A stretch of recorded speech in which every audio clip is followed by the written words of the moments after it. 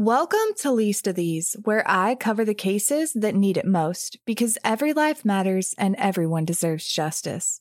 I'm your host, Leah D., and today I'll be covering the case of John and Maria Granat in Palos Park, Illinois. Let's get right to it.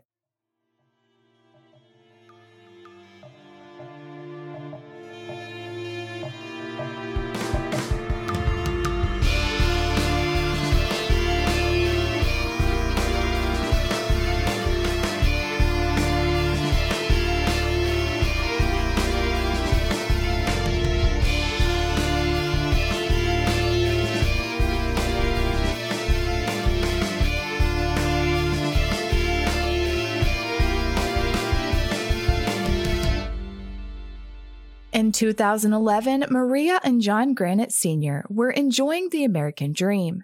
They had a beautiful brick home on 81st Court in Palos Park, which they shared with their teenage son, who was his father's namesake, John Jr. Maria and John Sr. had one hell of a love story.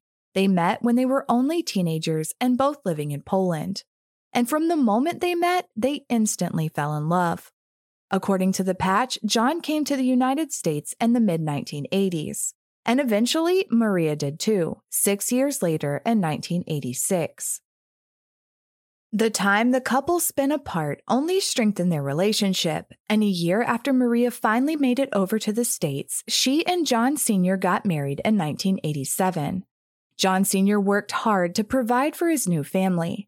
He held 2 jobs, one at a steel factory during the day, and in the evenings he did janitorial work at nearby schools.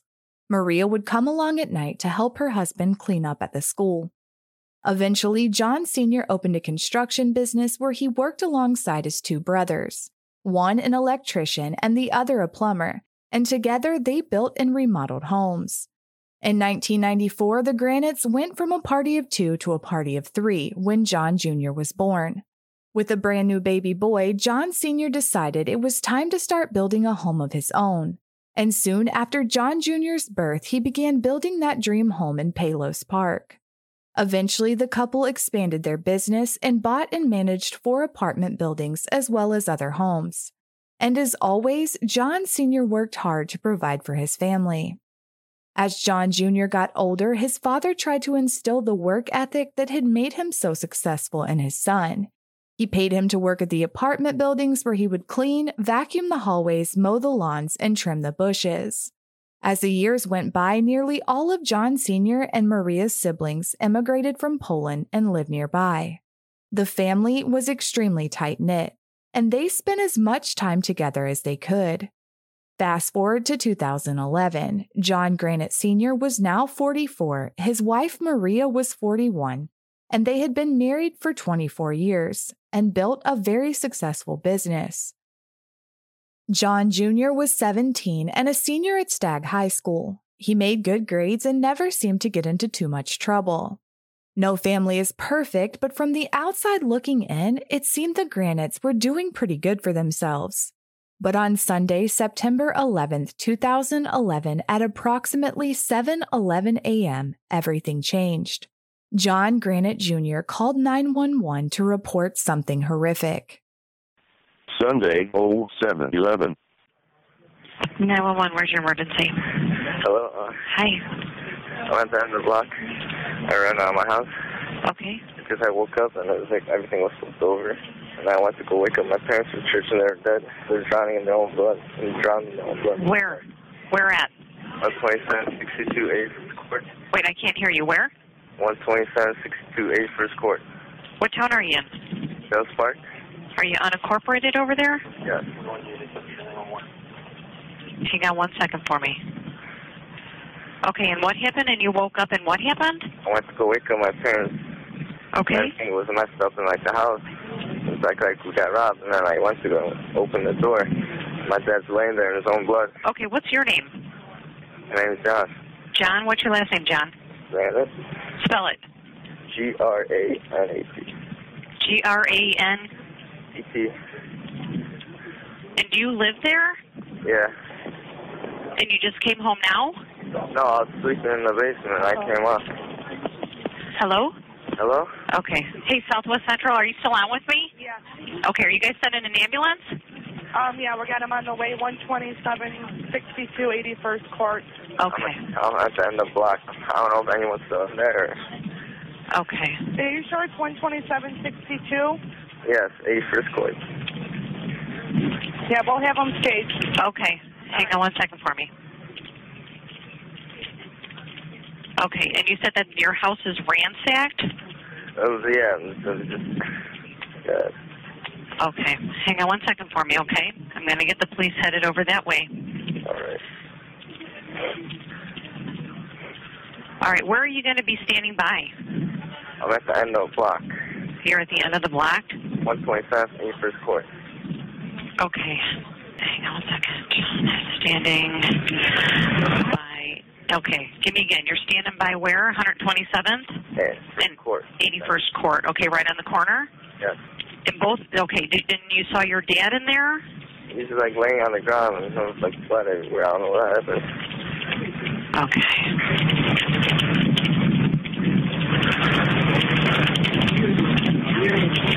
Okay, but you don't know. How about your mom? Did you see your mom? I don't know. I think she's laying there too. Okay, hang on 1 second for me, John. How old are you? 17. Okay, is anybody else in the house or just you three live there? What? Okay. Okay, but you're not sure if anyone else is in the house, right? I'm not sure. I just ran out. Okay.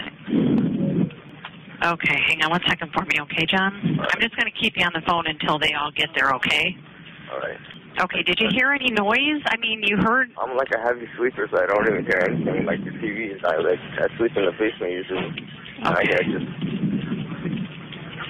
Should I start walking towards the house, or? No, just stay there on the corner for me if you can. All right? County is there? Yeah. You want us to get the park started, Palos Park started over? Yeah, could you please? It shouldn't take us too long to get there. We're on the way right now. All right. Okay? Palos, I don't know if you have another car maybe that you could send for us too. Okay, hang on 1 second for me, John, okay? What are you wearing so my officer can see you? I'm wearing like a brown vest, black jeans, gray Timberlands. All right, I'm so sorry. Black jeans, and I missed what kind of shirt? Brown vest. Brown vest? Yeah, sleeveless vest. Sleeveless vest? Okay. That's what they do. What part of the house is your dad in? They're in their room. I'm sorry, I missed that. Where? They're in their room? They're in their bedroom? Yes. Okay. And you don't think that anyone else is in the house? You didn't see anything on your way out? You didn't? I don't know. I just ran out. You just ran out. Okay. Okay, hang on 1 second for me, okay? What's your dad's name? His name is John also? Yes. All right, and the last name is Granet? Granat. E.T., okay. Yeah. Do you know what his date of birth is by chance, John? No, I don't know. No? Okay. How old is he around, do you know? In his 40s?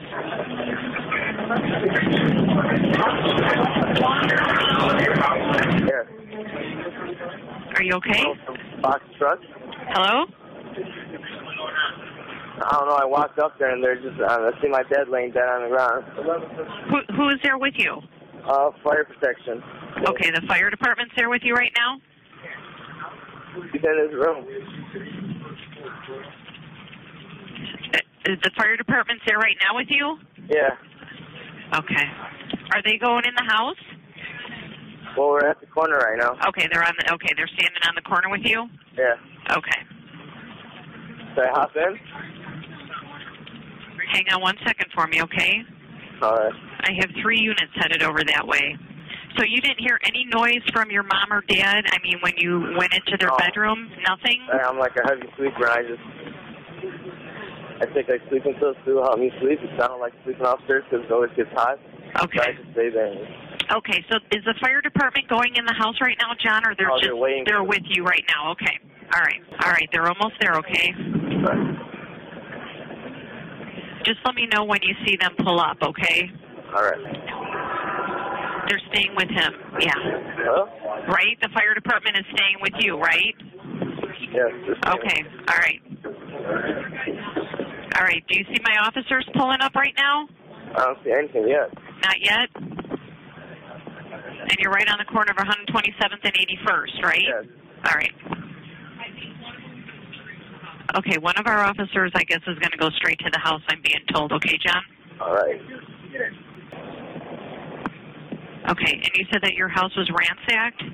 Yeah. And things are flipped over and turned over. Do you have any other brothers and sisters? No. Just Got you robbed three? last year. You got robbed last year? Yeah. He's going down. Okay. Do you see my officers at all? It's the one with the white truck.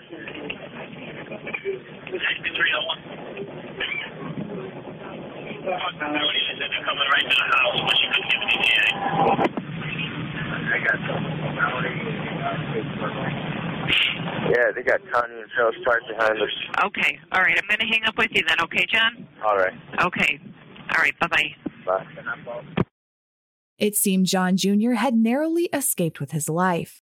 He told the dispatcher that he had been asleep in the basement before he went to go wake up his parents for church. And that's when he found them, quote, drowning in their own blood.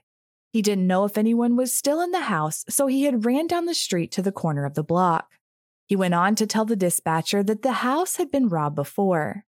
As he was speaking to the operator, he sounded pretty calm for someone who had just found his parents covered in blood and didn't know if the attacker was still in the area.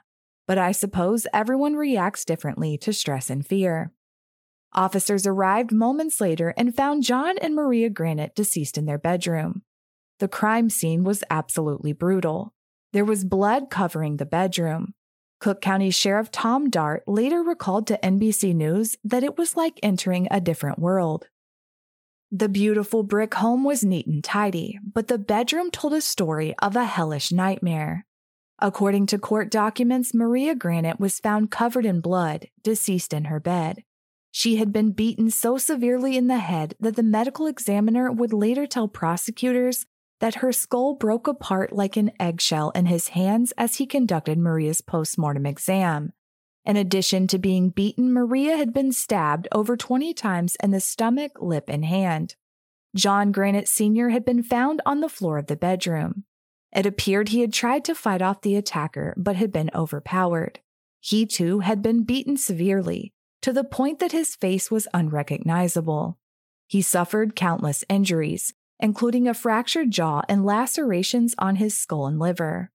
The Granats had been beaten with such force that a significant amount of blood splattered onto the ceiling and walls of the bedroom.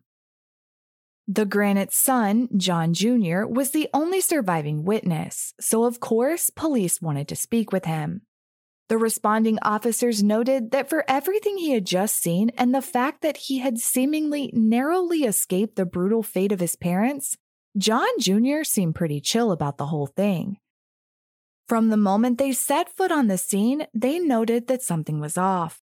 As they went through the house, they noticed that though it appeared to have been ransacked, there were no signs of forced entry, no broken windows, and all the doors were locked from the inside. Well, all but one. The back door into the garage and the same door John Jr. had used to leave the house when police arrived, that door was unlocked. Cook County Sheriff's Officer Hogan was the first one to talk to John Jr. He explained to her that he had been home all night with his parents. He'd gone to bed around 11 and had slept in the basement. He went on to say that he was a hard sleeper, so he didn't hear anything all night, but awoke the next morning to find the upstairs ransacked and his parents dead in their bed. And then he made a couple of statements that struck the officer as unusual.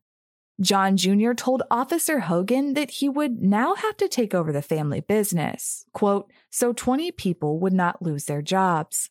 He then went on to ask if the fire department was going to, quote, clean up the mess in the house, because he wanted to remain living there and did not want to have to move out. He didn't seem afraid that the attacker would return or bothered at the fact that he was now essentially an orphan. And there was one more thing that the responding officer noticed while speaking to John Jr., and that was that the pants he was wearing were new. In fact, the tags were still attached to them.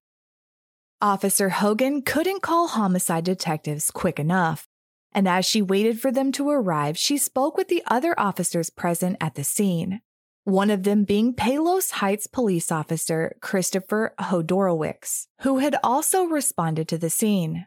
Let me stop here real quick and say that there are some real difficult name pronunciations coming right up. I did my best to get it right, however, there's a good chance I'm still going to goof it up. Just know I tried. Anyhow, the Palos Heights police officer told Officer Hogan that at approximately 5:18 that morning, he had pulled John Jr. over in his car near 122nd Street and Harlem Avenue. The officer recalled that it was just a routine traffic stop because John Jr.'s rear license plate was out. Minutes into the investigation, and John Jr.'s original story already wasn't adding up. And what started as just a routine traffic stop destroyed the only surviving witness of a double homicide's original alibi. By this point, homicide detectives had made it on scene, and Officer Hodorowicz recalled the stop to Detective Moody in detail. He told the detective that when he asked John Jr. for his license and insurance, he had mumbled that he was coming from a friend's house in Bridgeview. When John opened his glove box to get his information out, Officer Hodorowicz saw a water bottle filled with a yellowish liquid. Of course, he asked John about it because why wouldn't you ask? I'm not sure where your brain goes, but I know where mine does. Anyhow, the officer must have been curious too, so he asked. John Jr. told him that the yellow liquid was chlorine for his pool. Seems a little odd to be carrying around pool chemicals in a water bottle in your glove box, but hey, stranger things have happened. However, hours later, when the officer responded to the Granat home in reference to a double homicide and noticed that there was no pool to put the pool chemicals in, it seemed pretty damn suspicious. It was also suspicious considering the fact that up to this point, John Jr. had told officers that he had gone to bed at 11 and been home all night. Detective Moody also noted that John Jr. was wearing those brand new dark jeans, the ones with the size tag still hanging off, with a sleeveless shirt and a sleeveless vest, the same outfit he was wearing when he had been pulled over earlier that morning. And the sleeveless vest just didn't seem like something you would typically wear to church, which of course is where John Jr. said he was headed when he went to wake up his parents that morning. Detective Moody asked Officer Hogan to take John Jr. to the police station for a formal interview.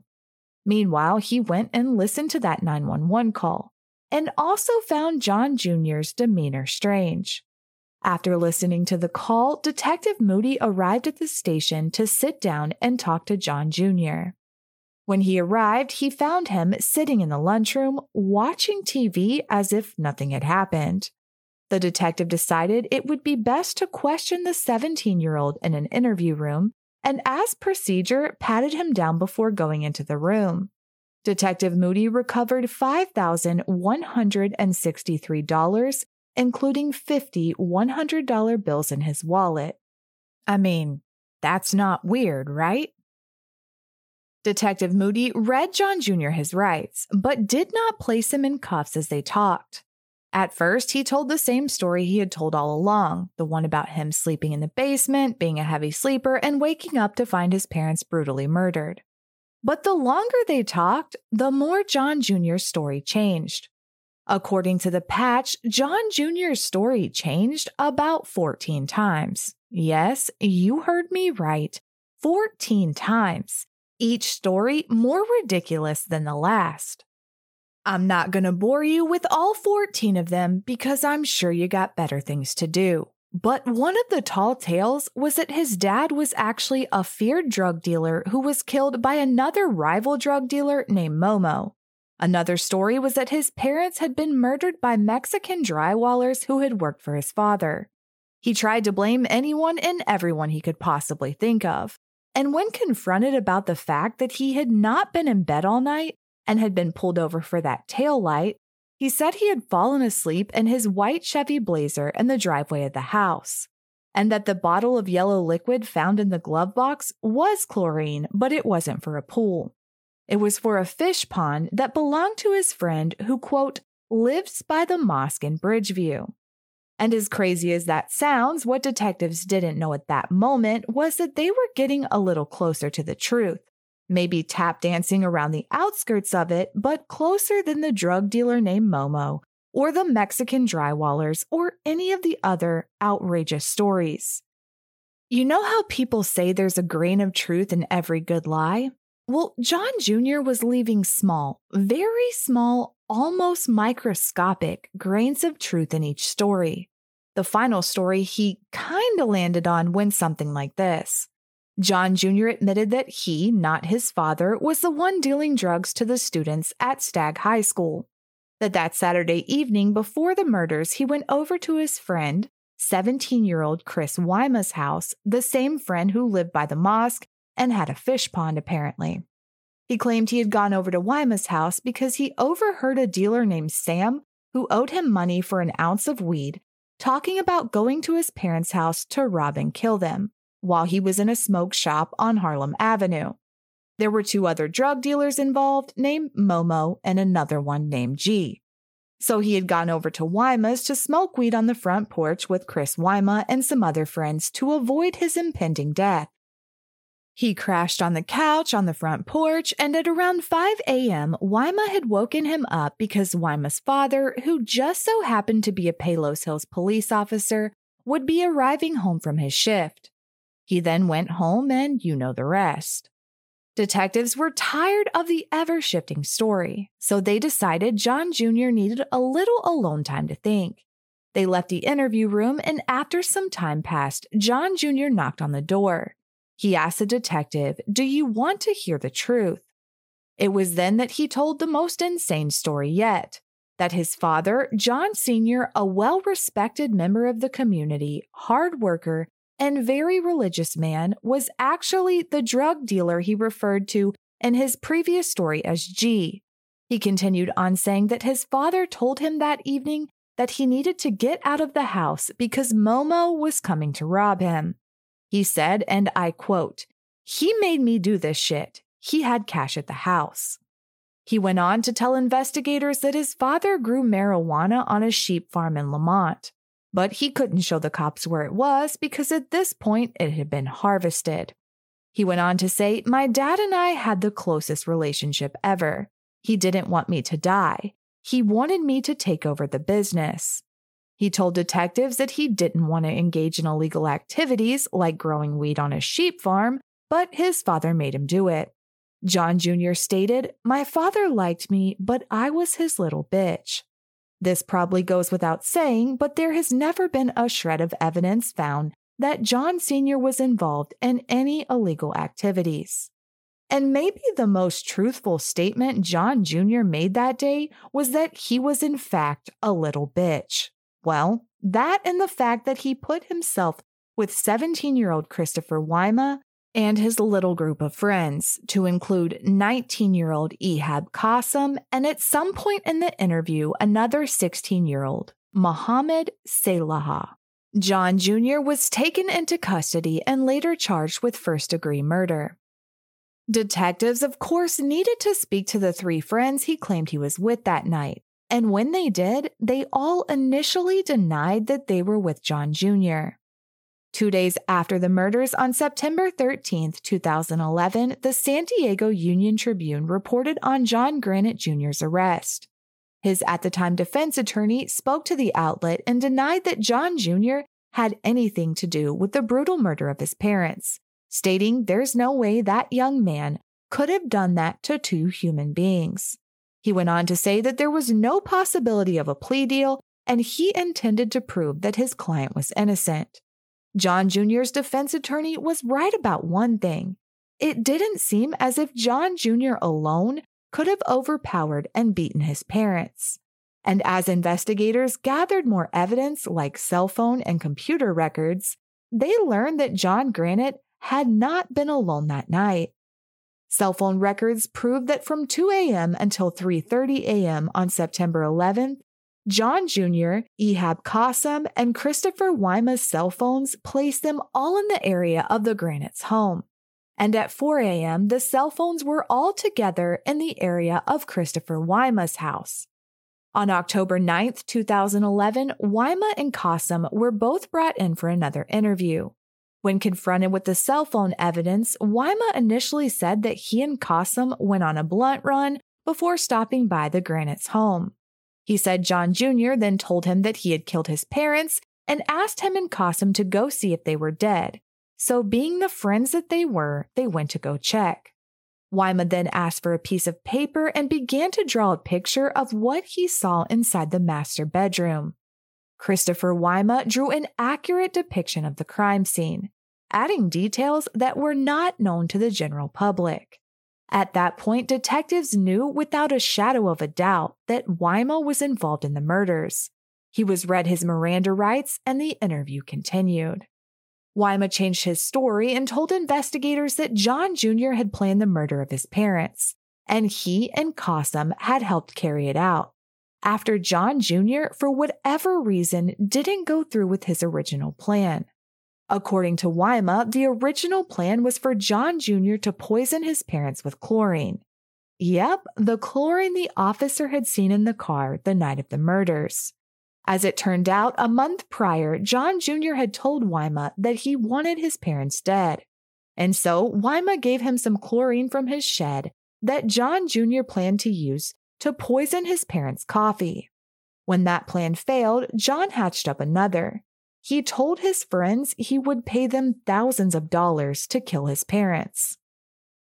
Christopher Wyma and Ehab Qasim were interviewed separately on October 9th, but the story they both told in the interview room and the one that Qasim later told on the stand matched up, and further lined up perfectly with evidence at the scene. According to Qasim, the plan was set into motion on September 10, 2011, when Wyman, Qasim, and that third friend, Muhammad Salaha, were all at Wyma's house. John Granat Jr. showed up at some point in the afternoon. He was frustrated and talking fast as he told them he wanted his parents killed that very day. According to Wyma, John Jr. told them how much he hated his parents and that he needed them dead. He told Wyma that he would call him later that evening via Skype. He'd use the word concert as code to indicate that his parents had fallen asleep, and at the time Wyma and Qasim were to come to the house to carry out the murder. The reason the word concert was chosen as a cover was due to the fact that John Jr. was planning on attending a concert in the not-so-distant future. So if anyone were to somehow see their messages, they would think they were talking about the upcoming concert. John Jr. left, and so did Qasim. Qasim went to Menards to buy gloves and then returned back to Wyma's. When he got back, he, Qasim, and Salaha looked around the house for a murder weapon. According to Qasim, Wyma looked under the porch and saw 2 metal baseball bats and a machete. He stated, "I guess we'll use these," as he grabbed them. Muhammad Salaha agreed to be the driver, and Christopher Wyma and Ehab Qasim decided they would be the ones to actually carry out the murders. They kept in contact with John Granat Jr. via text message throughout the night. According to court documents, at around 1:46 a.m. on September 11, 2011, that Skype call came. John Jr. used the code word concert, and Wyma and Qasim knew it was time to go through with the plan. The trio headed over to the Granat home, baseballs in hand, and as planned, Salaha drove. According to Qasim, the mood on the way was, quote, a bunch of idiots ready to go kill 2 people and think nothing of it. They had to make a quick stop to switch out Qasim's car for his father's van as not to be recognized. After the swap, Salaha drove them over to the Granat house. They made it to John and Maria's home, and John Jr. signaled to them from a bush he was hiding in while wearing a headlamp. The Granat's only son led the 2 killers in through the back door of the garage. They took off their shoes, and Qasim noticed about 9 stacks of money there in the garage. Qasim and Wyma began to walk up the stairs toward John and Maria's bedroom. But on the way, the metal bats made a loud clinking sound. This freaked them out, so they headed back downstairs, and John Jr. told them to get back upstairs. According to Qasim, again they headed back up the stairs, but just outside the door, he tried to turn back. He told Wyma he couldn't go through with it. Wyma responded by slapping Qasim on the back and stating, "Fuck that, you ready to live like a king?" Wyma opened the door and they each headed to one side of the bed. According to Qasim, Wyma was on the left where John Sr. was sleeping, and he was on the right side next to Maria. They began beating the couple in the head with the bats as they slept. John Sr. and Maria both cried out, but they kept going. John Sr. fought back and at one point made it out of the bed and onto his feet. He chased after Wyma.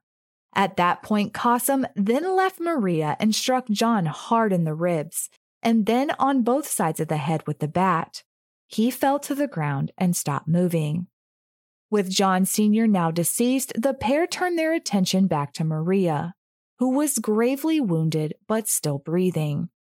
Wyma put a pillow over her face and struck her several more times with the bat, but Maria was still alive.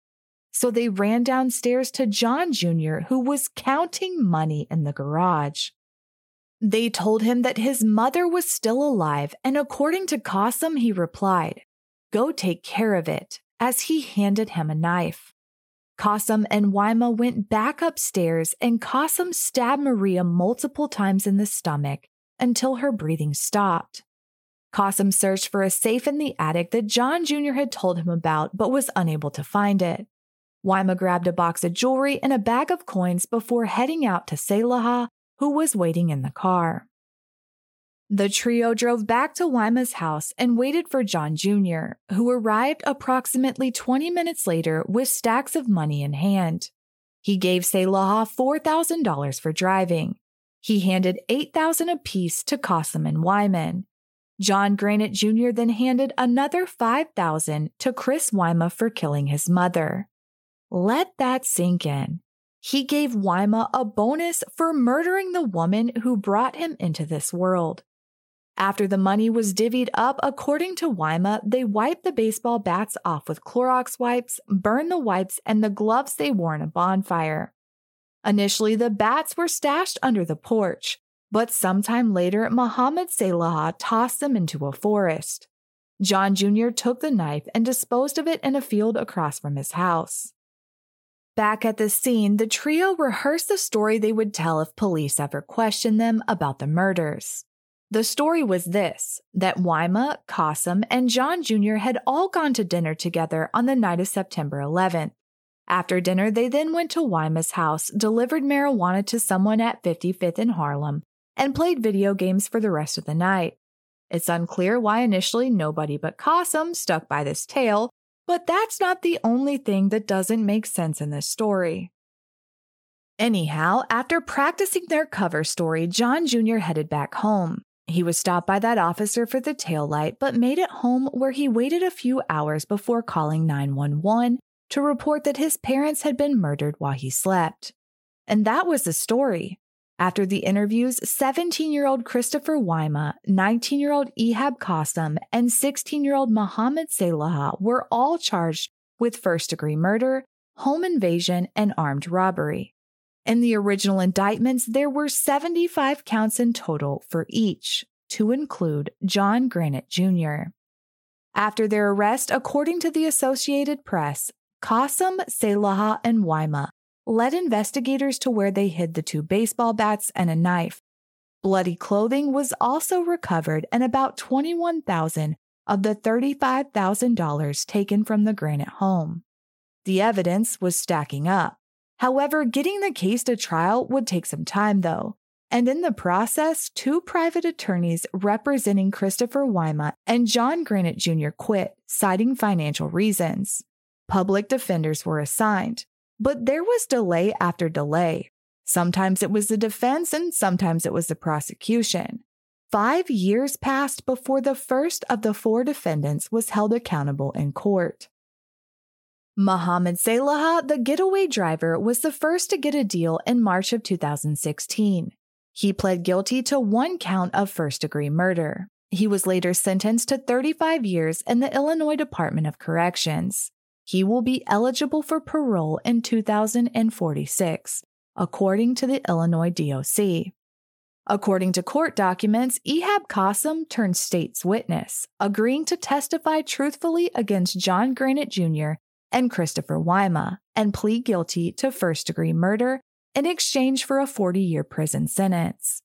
Several more months ticked by, and in May of 2016, there was a status hearing for John Granat Jr. and Christopher Wyma. The prosecution revealed that they needed more time to go over discovery. At this point, Judge Neil Lynham was getting frustrated with the delays. He stated at the hearing, "We need to get to this trial. It's been 5 years. This has to be some kind of a record. How much more discovery can there be? I want these matters disposed of." In January of 2017, the trial for John Granat Jr. and Christopher Wyma finally began. It was decided that they would be tried together but with separate juries. Judge Lynham presided over it all, making sure that each of the defendants' juries only heard the evidence that was admissible for each of the defendants. It was a delicate balancing act, but a necessary one, and much of the evidence was actually admissible for both. The prosecution painted a disturbing picture of a greedy son who was enraged after his parents destroyed some marijuana plants they found growing at their home a few weeks before the murder. He had told nearly every friend that would listen that he wanted his parents dead. The plan had been set into motion long before the conversation on September 10th. And according to the prosecution, John Jr. groomed his friends, showering them with gifts and money, flashing his parents' wealth in front of them. He made promises of jobs and paid them to do chores for his father's business. After his parents discovered his weed, he decided it was time to kill them. John Jr. was the mastermind that set it all in motion. And if he was the mastermind, Christopher Wyma was second in command. The son of a police officer, his knowledge would come in handy. He recruited the others and chose the weapons. Why? Well, he just wanted the money. According to Cook County prosecutor Donna Norton, the two fed off each other. And Wyma's greed was evident in his interrogation by his own words. When detectives told him that his co-conspirator, Ehab Qasim, ended up with a bigger cut of the money stole from the Granat home, Wyma responded by shouting, "How much more? How much more?" The prosecution backed this theory up through cell phone records, the defendant's own testimony, and the medical examiner who described just how brutal the murders had been. Friends of John Jr. and Christopher Wyma testified. Many told of John Jr.'s hatred of his parents and the events surrounding the murders, but none were as powerful as Wyma's at-the-time girlfriend Stephanie and, of course, Ehab Qasim. Wyma's girlfriend Stephanie testified that she had been there on the night of September 10th and watched from a distance as the boys planned the murder. At one point, she overheard one of them say, "It is happening tonight. This is on." The day after the murders, on September 12th, Stephanie testified that Wyma was acting strange. She asked him what was wrong, and he explained that he was in a bad situation with Granat. And while the pair were hanging out, Stephanie found $15,000 in a guitar bag in Wyma's bedroom. She asked her boyfriend why he had $15,000 just lying around, and he told her that he got the money for helping Granat. And as it turned out, Wyma had all but confessed at one point. He blurted out, "I can't get their screams out of my head." And further, Stephanie testified that Wyma gave her a shirt with blood on it and asked her to burn it. She didn't and eventually turned the shirt over to police. Forensic testing revealed that the blood belonged to John Granat Sr. The prosecution ended with their most powerful witness, Ehab Qasim, who detailed every aspect of the murders from start to finish, of course implicating both John Jr. and Christopher Wyma. His testimony was compelling, and as he spoke, he seemed remorseful for his actions that night. He appeared to be truthful and made no attempt to mitigate his involvement, admitting on the stand that he had beaten and stabbed Maria and attacked John Sr. when he got away from Wyma. He made it clear that the murders had taken place at the direction of John Jr., and that while they were occurring, he was in the garage calling the shots and counting up the money. And with that, it was time for the defense. Defense attorney for John Granat, LaFonso Palmer, placed the blame squarely on the other boys, stating John didn't plan to kill anyone. He didn't choose the weapons or tell anyone what to say to police. He went on to say that his client was stupid and hanging out with bad kids. He said, "He was a dumb kid trying to buy friends and be a tough guy. He hung out at Chris's house getting high doing blunt runs because his father, who was a cop, and his mother don't care." He also threw shade at Qasim's testimony and the Cook County State Attorney, claiming that Qasim's testimony was not to be trusted because it had been bought with that plea deal, and the real killers were Christopher Wyma and Ehab Qasim. But really, what else did he have? When it came time for Wyma's defense, they claimed that he had displayed, quote, poor judgment by helping destroy evidence. But the actual murder? Yeah, he had no part in that. He had only helped after the fact.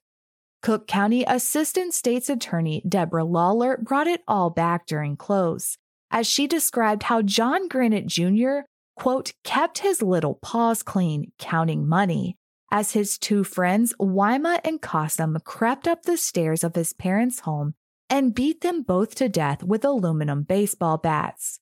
She went on to say, John and Maria could not possibly know or conceive what their only child, their baby boy, had planned. What the defendant did to his own parents is unimaginable. It takes our breath away with its sheer callousness. And all for what? For Wyma, it was all about the money. And for John Jr., hatred and greed. He counted out his father's money as he was murdered. And not just murdered, but savagely beaten alongside the love of his life and the house he built for his son with his own two hands. John Jr. had parents that loved him and only wanted what was best. They provided a nice life that they worked so hard for from the moment he was brought into the world.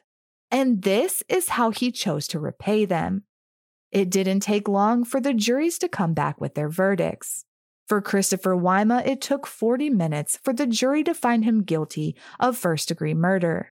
He was later sentenced to 2 life sentences to run concurrently. John Granat Jr. was also found guilty of first-degree murder and sentenced to his natural life behind bars. Pending any appeals, which they both filed for but were denied, Wyma and Granat Jr. will die in prison. Ehab Qasim was formally sentenced to 40 years in prison and took full responsibility for his actions at sentencing. He will be in his 60s when his sentence is complete, a sentence he has to serve 100% of per the agreement. John and Maria Granat are remembered as kind, devoted, and loving parents who always provided for John Jr. They were loved by their families, but also by anyone they came into contact with. Their online memorial wall is filled with stories of their kindness and the fact that they were genuine, good-hearted, honest people in their business dealings, but also just in life. The fact that even after ordering his parents' murder, John Jr. was more than willing to spend their hard-earned cash and attempted to destroy his father's reputation makes this somehow all the more tragic. John Granat Sr. was proud of the life he had built for his family, as well he should have been. It was built on hard work and honesty, and that's rare these days. John Sr. and Maria could have never imagined that the evil monster that would destroy it all was their only son. But the truth is, it can't all be destroyed. John and Maria's memories live on in the hearts of those that knew and loved them, and they will forever be remembered for their kind, generous, and honest hearts. For more information about this case, head over to my Instagram at least_of_these or my Facebook at Least of These Podcast. I'll be bringing you an all-new episode next Thursday. Make sure you hit that subscribe button if you haven't already so you don't miss it. You can finally get all your episodes ad-free just the way you like them for just $2 a month. And as a member of Patreon, you'll be the first to be notified when new tiers will be launched with exclusive episodes and a few bonus surprises. Go on over to patreon.com/leastofthese to support the show today. Thank you for listening. Thank you for caring. If you know something, say something. And until next time, be good to each other.